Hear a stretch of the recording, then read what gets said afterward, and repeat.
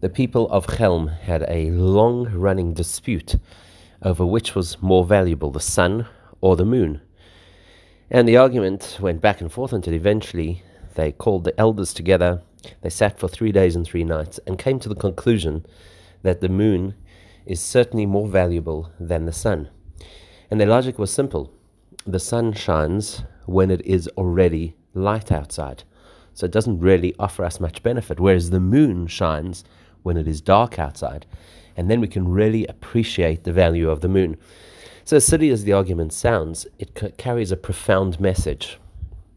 To be able to generate light at a time when it is dark is a far greater value than to generate light when everything around you is bright. So the person who is upbeat and optimistic at a time when things are good is not nearly as impressive as the person who can remain upbeat and positive when things look gloomy. Today is the first day of Chanukah.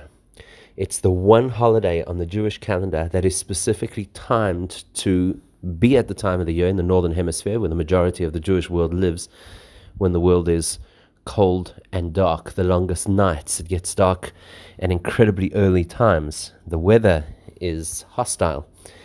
The weather is frigid. Not only that, but we light the Chanukah candles specifically at the time of day when it is starting to get dark. The earliest time to light your Chanukah candles is at sunset. And in the language of the Talmud, it's supposed to be as the night becomes dark. Go back to the history of the Chanukah story and you'll see that it matches the same kind of a theme. There was a wonderful period of Jewish history when the temple in Jerusalem was the center of our spirituality and was a place of great light and inspiration. At that time, they used to light a menorah every single day in the temple, every single morning, in fact. That's when you generate light, when it is light already. The Chanukah story happened at a time when there was an oppressive force, the Hellenist Seleucid force, who came into Israel and tried to snuff out Jewish identity and tried to remove the pristine nature of what Judaism is all about. And it was specifically at that dark time when they had destroyed the menorah, where they had suspended the activities in the temple, where they had defiled all of the oil. There was a group of people who stood up and said, well, even at the darkest of times, we have the opportunity not only to generate light, not only to fight back, not only to shine a light in a place where things are dark, but more importantly, to turn the darkness itself into light. We're told that there are 2 ways to deal with darkness. The one is that you shine light, and obviously a little bit of light dispels a lot of darkness. And that's typically what you think of when you think of Chanukah candles. Little flames, yet they carry such an incredible message of optimism and spirituality and light. And the truth of the matter is that Chanukah is much more profound than that. Chanukah represents the capacity of darkness itself to shine.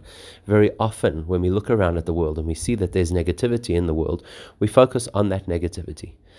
Other times we're a little bit more mature than that and we say, look, there's negativity in the world, but we can find sparks, we can find little pockets of light that will inspire us in spite of all the negativity. But the ultimate state of Judaism is to be able to illuminate the world to such an extent that that which was negative is transformed to become positive. This is alluded to in the Talmud's description of the Chanukah candles, that you keep the Chanukah candles lit as long as the Tarmodoins are on the street. These were people who used to go around selling firewood, which obviously was a commodity at this time of the year, and they were on the street until people were ready to go to sleep. But the word Tarmudai is very strongly related to the word to rebel, those who rebel against God. The Chanukah candles have the power to take those who rebel, to take those who oppose, to take that which interferes with the divine message and to flip it around and turn it into a source of light itself. This is the power and beauty and celebration of Chanukah, to make the darkness shine.